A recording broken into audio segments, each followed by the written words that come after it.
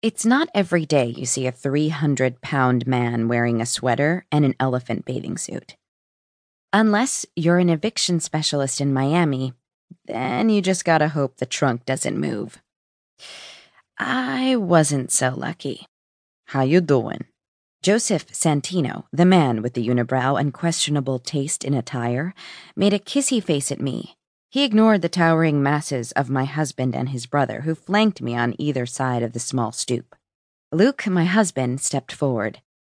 "Mr. Santino, we're here on behalf of the property owner. You're trespassing on her property." "Huh?" Santino scratched his chest, and my jaw dropped as I realized that the tenant wasn't wearing a sweater. That dark mat that looked like wool was actually his chest hair. Ick, ick, ick. "You don't have a lease to live in this apartment," I said. Santino moved closer until I caught a whiff of garlic, rum, and BO. "Says who?" His Jersey accent was as thick as the humidity. "The woman who owns this apartment complex." I folded my arms over my chest and glared at him, intentionally ignoring what was going on south of the border. "Jackie." Logan's voice held a warning tone. "He's been drinking." "No shit, Sherlock." "Mr. Santino." "You can call me Big Joey, sweet cheeks." He waggled the unibrow. Not even if he paid me would I call him Big Joey. I was already too familiar with him for my mental comfort. "Mr. Santino," I began again, "without a lease." "I do too got a lease."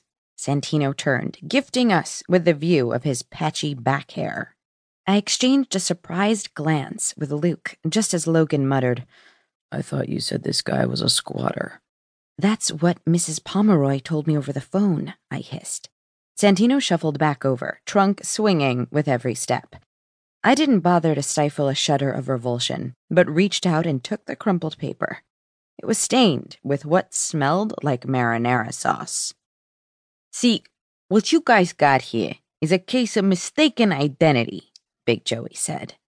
"I pay the guy every month on time. No way am I giving this gem up." "Is it legit?" Luke asked, reading over my shoulder. "At $500 a month for a 2-bedroom apartment on the beach, not in this lifetime. These places usually went for 4 times that amount." But saying so in front of the man who thought he had every right to let his freak trunk fly wasn't smart. The battered paper was a standard rental agreement, though the owner's signature was illegible. "Where did you get this?" "From the woman who showed me the place." "What woman? Do you have her name?" "I'll do you one better, sweet cheeks. I's got a card." The trunk shifted as he plucked a small white business card off a white wicker end table and offered it to me, making sure to brush his fingers over mine. I didn't look down, but I was fairly certain the trunk lifted. Behind me, Logan uttered a quiet, "Man, that is just not right." Yep, there had definitely been movement. "'Kay, sorry to disturb you." I backed up swiftly, almost falling off the stoop.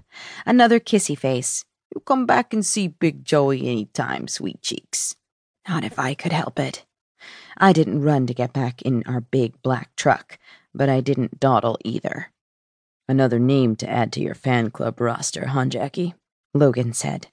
"I bet if you went back, he'd let you sit on his lap like Santa Claus." "You only think you're funny, Logan Parker. It won't be so funny when I shove my foot up your ass." Logan looked at me over the rim of his sunglasses. "Who told you I was into that?" At times, I found it hard to believe I left my last job due to sexual harassment in the workplace only to wind up dealing with Logan, Big Joey, and the elephant trunk of doom. What was that expression about a frying pan and fire? Luke, who had been focused on his smartphone screen, murmured, "Jackie, what was the supposed realtor's name?" I looked at the card. Marlena Cruz. No address or company logo, just an email, Addie, and a phone number. Should I call her?